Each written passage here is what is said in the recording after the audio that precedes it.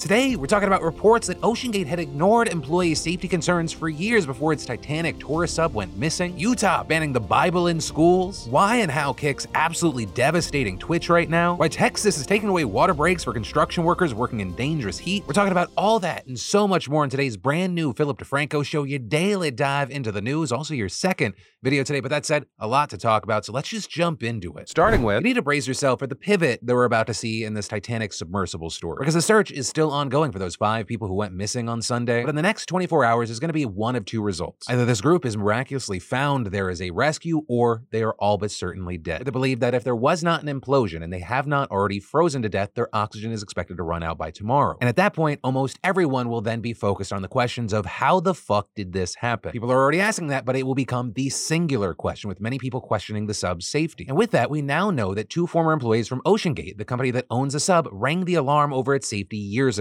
The first reportedly being David Lockridge, OpenGate's former director of marine operations, who sued the company in 2018 for wrongful termination, claiming that they fired him after he raised concerns about the design of the sub's hull because it was made of carbon fiber instead of a metallic composition. He also reportedly disagreed with plans to deploy the sub without first conducting non-destructive testing, which he said would have tested 3 key things: the hull's delaminations, porosity, and voids of sufficient adhesion of the glue being used due to the thickness of the hull. And then another former employee echoed Lockridge's points to CNN, in fact claiming that even more concerns were raised by contractors and employees during his time at OceanGate, and that CEO Stockton Rush became defensive and shied away from answering questions during all staff meetings, with him also claiming he resigned after Rush outright dismissed his concerns that OceanGate might be violating laws relating to Coast Guard inspections. And also of note with all this, the same year OceanGate fired Lockridge, it also sued him, claiming he breached his contract by disclosing confidential information to the Occupational Safety and Health Administration when he filed a whistleblower complaint, with both sides there later settling the dispute out of court, though now, of course, the media is digging it back up. But again, with all this, we're not fully set on just this conversation because, of course, search teams are continuing to race against the clock right now, especially as, we talked about it on the morning show, we found out that sonar devices have picked up banging sounds every 30 minutes. So as of recording, nothing has turned up from that, and now we're seeing U.S. military, commercial, and Coast Guard assets, as well as the New York Air National Guard, the Canadian Armed Forces, and Coast Guard all swarming the ocean surface, even being joined by a French research ship with an underwater robot. But ultimately, that is where we are right now as the clock keeps ticking. And with this being a developing situation, if anything happens, of course, you'll hear from me soon. And then, if you believe in psychics, I need to let you know, it makes me irrationally angry. Like, it's your life. It shouldn't matter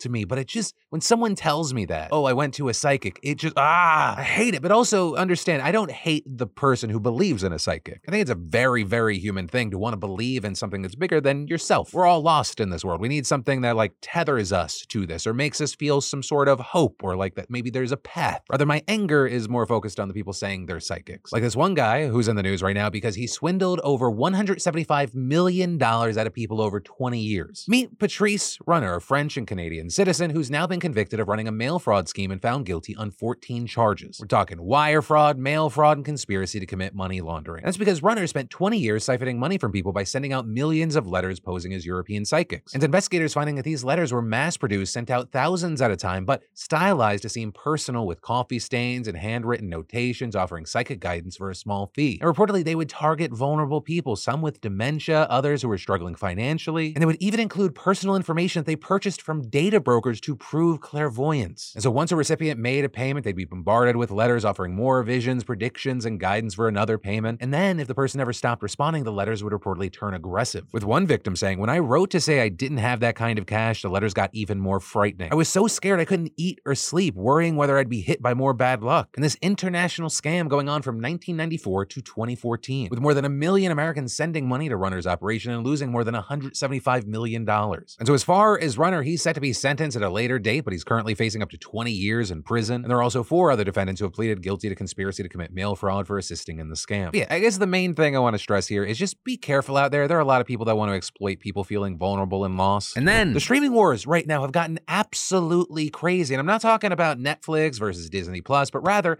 YouTube versus Twitch versus Kick, right? And a lot of this involves just Twitch facing endless backlash this month, just a fire hose of it. With all that, they've made other platforms look very, very appealing. In less than a month, one of their competitors, Kick, went from, oh, is that the place where Aiden Ross brings Nazis on to talk, to, oh, this is a legitimate alternative with big names coming, better splits, with them in recent days even picking up some absolutely massive streamers, those including Amaranth, then arguably one of the biggest streamers in the world, XQC, with his 2-year deal reportedly being in the realm of $100 million million. And it's not even an exclusive contract. Though, of course, we don't know how much of that is cash versus equity, what hoops you have to jump through to take it from, this amount of money to this amount of money. But those are absolutely impressive numbers being thrown around, and they're possibly scary numbers if you're Twitch. Also, I will say the non-exclusive aspect of the deal I think is very smart. Right? It opens up the opportunity for these Twitch streamers to start a stream on Twitch, build up that audience, and then say, hey, second part of the stream over here. Or more specifically with some of the talent they've signed, hey, I can't do this over here on Twitch, but I can do it over here on Kick. So come over to see that content that would otherwise get me banned. Well, we saw a lot of creators reacting to this news by saying, hey, I could also have a live stream, maybe throw some of that Scrooge McDuck money at me. There's also one major creator who's gotten a lot of attention because she says she has no plans of jumping ship. We're talking about Pokimane, with her citing ethical standards for staying on Twitch. And so when asked if she would ever go to Kick, she recently said, I'm good as I am.